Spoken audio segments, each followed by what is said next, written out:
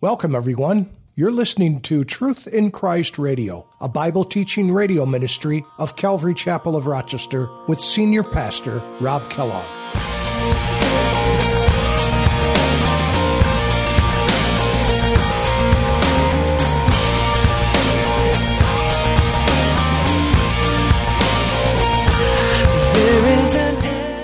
The same is true for us, if you think of it. As we read this letter this morning, this section, think of yourselves as being an employee of an employer, because in a sense, you are a servant.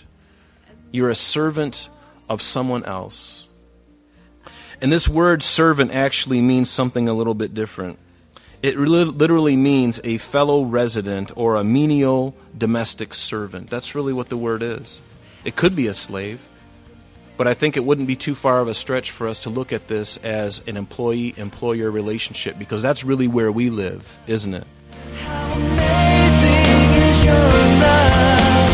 How can I keep from shouting your name? I know I am loved by the King, and it makes my heart wanna sing.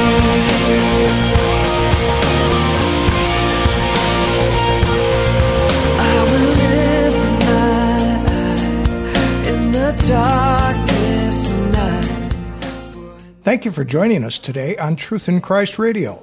Pastor Rob continues in 1 Peter chapter 2, starting in verse 18. Here we see Peter exhorting the new Christian Jews on being submissive to not only the rules of the government, but to their masters that God has placed over them. We have superiors at work, at school, and at church, to mention some of them, that God has placed over us even today as well. In this, we see that He is a God of order, as Paul tells us in 1 Corinthians chapter 14, that God is not the author of confusion, but of peace. And now let's join Pastor Rob with today's message. Chapter 2, we're going to be looking at verses 18 through 25. And let me just read it to you, and then we're going to get right into it. It says, "Servants, be submissive to your masters with all fear, not only to the good and gentle, but also to the harsh. For this is commendable, if because of conscience toward God one endures grief, suffering wrongfully. For what credit is it if, when you are beaten for your faults, you take it patiently? But when you do good and suffer, if you take it patiently, this is commendable before God. For to this you were called, because Christ also suffered for us, leaving us, notice, an example, that you should follow His steps. Who committed no sin, nor was deceit found in His mouth, who, when He was reviled, did not revile again in return, and when He suffered, He did not threaten, but committed Himself to Him who judges righteously, who Himself bore our sins in His own body on the tree, that we, having died to sins, might live for righteousness, by whose stripes you were healed. For you were like sheep going astray, but now have returned to the shepherd and overseer of your souls." And here Peter again just speaking to this group of this first century Christian church that has just been birthed on the day of Pentecost. But now because of persecution, as you remember, they're scattered all around. They're scattered, they're on the run. And so Peter is encouraging them. And certainly last week, if you recall, we talked about submission to government. You know, government is, we are the government's greatest friend. They don't know that. I don't think they really believe that. But we are their greatest asset, because it's only the Holy Spirit in the church that really restrains sin from continuing on. And your voice, your conduct, your moral ethics, those things are on display, and it brings conviction. It brings a slowing of sin. Without it, this world would be submersed in a cesspool like we've never seen before. And that's why when the rapture of the church occurs, when the church is lifted, the Holy Spirit in the church is going to be gone. It doesn't mean that the Holy Spirit's going to be gone, because He's omnipresent. But the witness of the church is going to be gone. And this world will undergo an unprecedented amount of filth. It'll come in like a freight train. And we know what's going to happen. We've read the end of the book. The only book. God's Word. And so We need to be submissive to governments. We need to pay our taxes. We need to do the right things. And in doing this, we give glory to Jesus because the powers that He has placed over us are there by His design. He has ordained them to be. He has given them power on loan. It is on loan to them. It's not for them to use on their own lust and on their own agendas. And they will answer one day for the power they've been given. But now we get into the second half of 1 Peter chapter 2. And remember, this was a letter. We look at our Bibles and we have chapter divisions in them. But this was originally a letter, originally designed to be read straight through. And I think it's good that whenever you come into one of these letters, try and read the whole thing straight through. You get a better context of it. But because there's so much in here, we take our time going through it and we strain out everything we can from it because there's so much gold in these words. So many things we can learn. And so this morning as we look at verse 18, he says, "Servants, be submissive to your masters with all fear, not only to the good and the gentle, but also to the harsh." And many of the first century church, they may have found themselves in positions where they were servants or perhaps even slaves of others. And it's easy to behave and to be fond of a master or a servant when they're kind to you, when they treat you well. But we have all known, whether you're a slave or a servant, or whether you're a worker working for an employer, the same is true for us, if you think of it. As we read this letter this morning, this section, think of yourselves as being an employee of an employer, because in a sense you are a servant. You're a servant of someone else.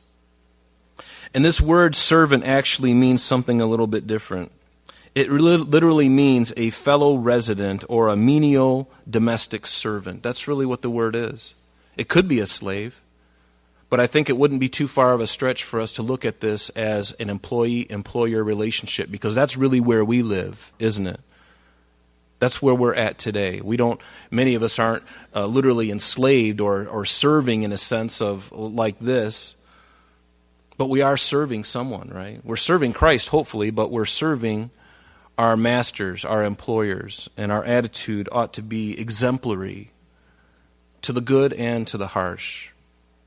Again, easy to be good and not complain when things are going well, but boy, our witness is tempered, isn't it, when we have a boss, an employer who's very difficult with us, who's very sour, who's very browbeating, who's very micromanaging and just nitpicking at every little thing you do. Have you ever had a manager like that or a boss?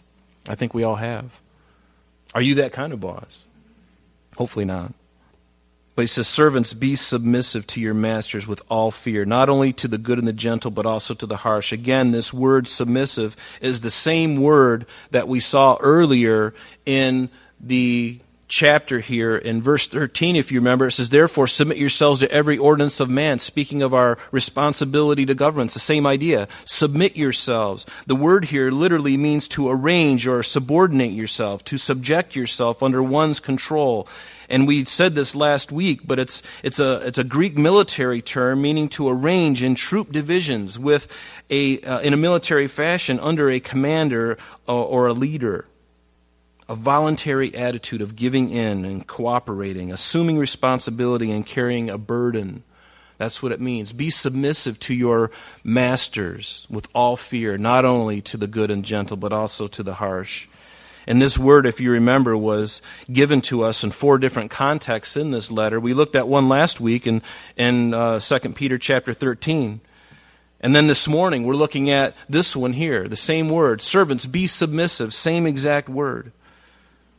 And then in a week or so from now, we'll be getting into chapter 3 of this letter, where he says, "Wives, likewise, be submissive to your own husbands." The same exact word. And finally, in the very last chapter of this, he would say to us, Peter, "Likewise, you younger people, submit yourselves to your elders." Be submissive to one another. Same word. 4 different contexts, also very important for us in our lives. Sometimes the real test of our faith is when we have to be submissive to those in authority over us who are not kind, but rather just the opposite. And like we said before, most anyone can be submissive to the kind, but it's very difficult to submit to someone who's treating you poorly. And when we think about this idea of servant and master relationship, it reminds us of slavery. And certainly in our country, we have a dark stain on that from its infant beginnings, from the very beginning. So one of the things that was so instrumental in the Civil War, this idea of slavery was huge. And so when we think of it, it seems like a negative thing, and it can be negative, but it doesn't always have to be. And in the Jewish economy, and even back at this time, Jews were servants to other Jews, and they were treated well, hopefully. But again, we hear the word slave, and it conjures up all of this stuff, and with good reason, because our country had a period of time where horrible things were done, mean people. And that's not to be excused. It should never be excused. You should never treat a human being that way, regardless. No excuse for that behavior. But we, as Christians, and as Peter is speaking to these people, he's encouraging them to be bondservants. To be, remember in the Greek, it literally means doulos, which is a bondservant. A bondservant. In Ephesians chapter 6 says bondservants. He says, Paul speaking to Ephesians, he says, bondservants, be obedient to those who are your masters according to the flesh, with fear and with trembling, in sincerity of heart as to Christ, not with eye service, as men pleasers, but as bondservants of Christ, as a doulos. That's what we are to be, and that's what Peter is encouraging these people to be. Be submissive to your masters. Be a bondservant. Be submissive to them. With goodwill doing service as to the Lord. There is the important part, as to the Lord.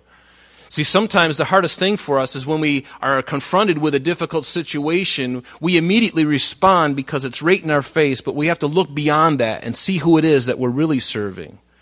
We're serving this individual, and regardless of this individual's demeanor and kindness or lack thereof toward us, we have to look beyond it and say, you know what, if I'm going to win this guy, this woman, this person to Christ, the best way is for me to submit the best I can. It doesn't mean that you have to like it. It doesn't mean that it's even right. But Jesus is our example, and we're going to look at that in a little bit later. He was our example. Not complaining and going to the cross, and like a lamb before her shears was dumb, so was he also. He never stood up for himself and say, this is not right, I have done no wrong. No, he willingly went to the cross and was silent. And we heard about this word doulos. Devoted to another to the disregard of your own interests. And you see so many of the New Testament letters and men who wrote their letters. Certainly Paul was one of them. James, the half-brother of Jesus. Peter, as we see here. And then finally, Jesus' other half-brother, Jude, the letter right before the book of Revelation. They all started their letters the same. I'm a bondservant of Christ. In Exodus 21, it says, now these are the judgments which you shall set before them. He says, if you buy a Hebrew servant, he shall serve 6 years, and in the 7th year he shall go out free and pay nothing. And if he comes in by himself, he shall go out by himself. If he comes in married, then his wife will go out with him. And if his master has given him a wife, and she has borne him sons or daughters, the wife and her children shall be her master's, and he will go out by himself. But if that servant plainly says, and here's the thing, I love my master and my wife and my children, I will not go out free, then this master shall bring him to the judges, and he shall bring him to the doorpost, and his master shall pierce his ear with an awl, and he shall serve him forever. And that's really what a bondservant is. And we know that Jesus was the example. He was the prototype of servanthood and suffering. In Philippians chapter 2, beginning in verse 5, it says, let this mind be in you. What a challenge, huh? Let this mind be in you, which also was in Christ Jesus, who being in the form of God did not consider it robbery to be equal with God. But notice, he made himself of no reputation, taking the form of a bondservant, a slave, a doulos, willingly. He willingly did these things. He was not forced to. That's why he is exalted forevermore, because of his willingness to go to the cross for you and me. Worship him. Glorify him. Exalt him in all that you do. And coming in the likeness of men, and being found in appearance as a man, he humbled himself and became obedient to the point of death, even the death of the most wicked death known to man at that time, the death of a cross. The most shameful form of death known to man is hanging on a cross. You know, someday, maybe around, well, maybe not, you've heard of the difficulty of that. And we don't have to go into great detail. It was a horrible, shameful way to go. But we have been called to serve. We've been called to serve Jesus. And don't think it's strange when you find yourself in difficulties like this. In Matthew chapter 20, Jesus called his disciples to himself, and he said, "You know that the rulers of the Gentiles, they lord it over them, and those who are great exercise authority over them. Yet it shall not be so among you, but whosoever desires to be great among you, let him be your servant, and whoever desires to be first among you, let him be your slave." Wow. It's totally opposite from our world, isn't it? It's totally opposite from the ways of the world. The ways of the world is the one who has the most money has the most power. He calls the shots. He or she calls the shots. Everyone serves them. But God's ways are completely upside down. He said, "Let him who is to become great among you, let him be your servant. And whoever desires to be first among you, let him be your slave." Just as, notice the example, the prototype, Jesus, he did not come to be served, but to serve, and he gave his life a ransom for many. And you know there is a great peace and joy when we serve Jesus together, and we aren't concerned about who is doing what or why.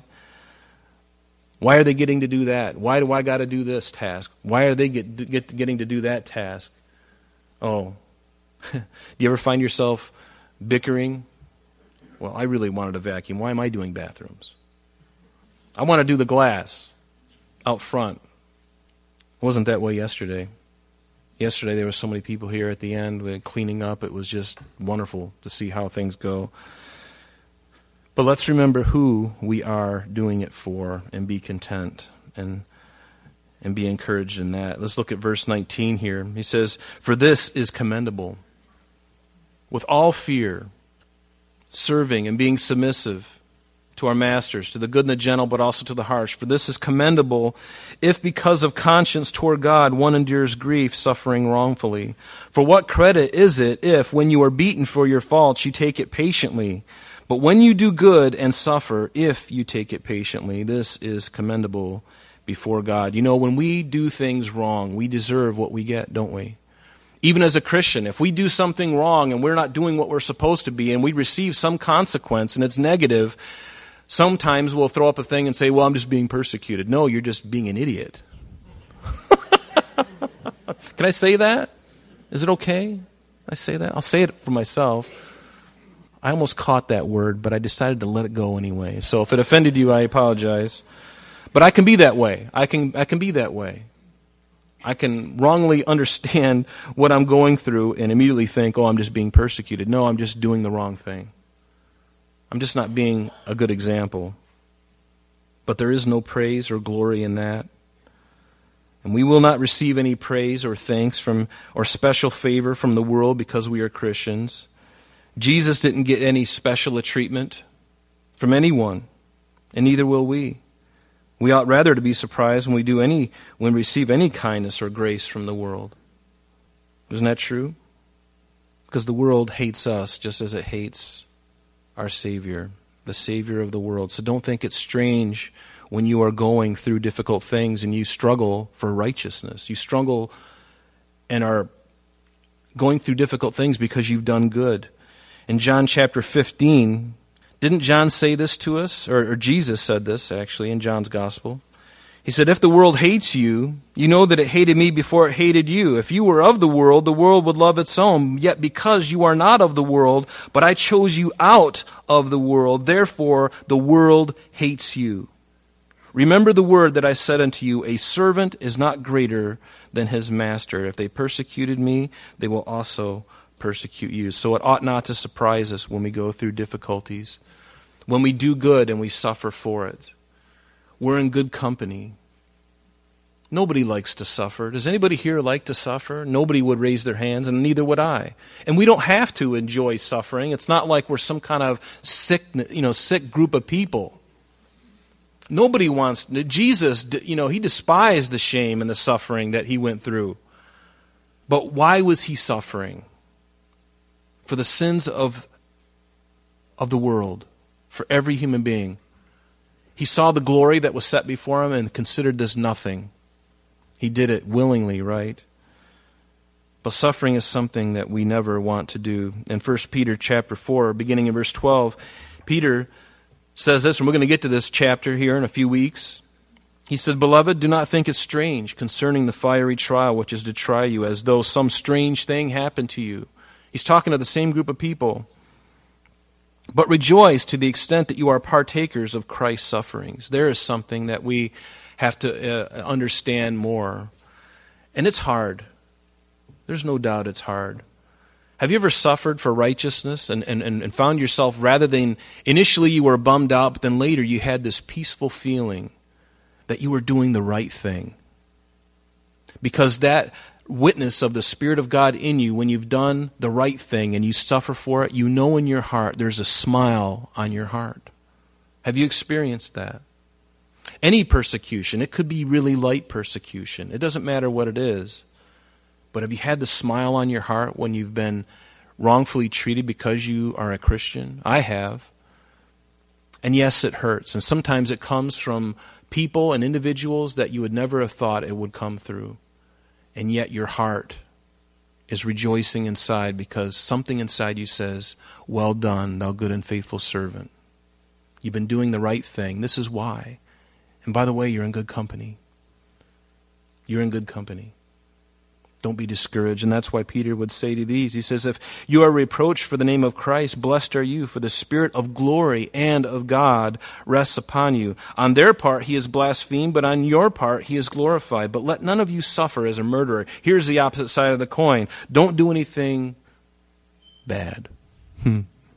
"Let none of you suffer as a murderer, a thief, an evildoer, or as a busybody in other people's matters. Yet if anyone suffers as a Christian, let him not be ashamed, but let him glorify God in this matter." "For what credit," verse 20, "is it, if when you are beaten for your faults, you take it patiently? But when you do good and suffer, if you take it patiently, this is commendable before God." We're just going to look at a couple of individuals because of time that suffered wrongfully. And the first one we're going to look at is Joseph. If you remember, and we're not going to go here, but you can just write these two chapters down. But in Genesis, chapter 37, we know that God gave to Joseph some wonderful words of knowledge and showed him dreams of what was going to happen in the future. He told them to his brothers. They hated him for it. And on top of that, he was daddy's favorite, and so that didn't help matters either. So finally, when he goes out to his brothers in the field, they hatch a plan. Let's get rid of this dreamer. Are we going to submit to you? Far be it from us. You're the 11th son of Jacob. You're going down. You're not the firstborn. You're the 11th. And we're going to throw you into a pit. And they did, and you remember Reuben, the firstborn of Leah, had a different heart about him. And he says, "You know what, I'm sorry, that's all the time we have for today. But please join us next time when Pastor Rob continues our study in 1 Peter. Calvary Chapel of Rochester is located at 2503 Browncroft Boulevard, Rochester, New York, 14625. You can reach us at our church office between 9 a.m. and 4 p.m. Monday through Friday at area code 585-586-3140. If you would like to have an audio CD of today's message mailed to you in its unedited form, simply mention today's date when contacting our church office. And that number again is 585-586-3140. You can also contact us via the web by logging on to www.calvaryrochester.com. There you will be able to access a number of useful things such as information concerning our beliefs, ministry and contact information, our location and service times, and much more. You can even download the radio and sanctuary messages in MP3 format free of charge from the resources link.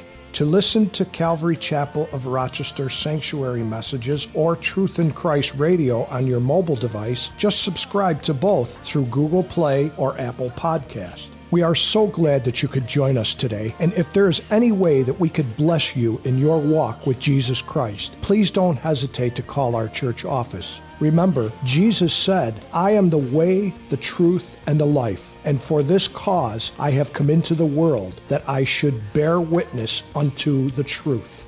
Everyone who is of the truth hears my voice." May God bless you in abundance today as you walk with Him. And until next time, this has been Truth in Christ.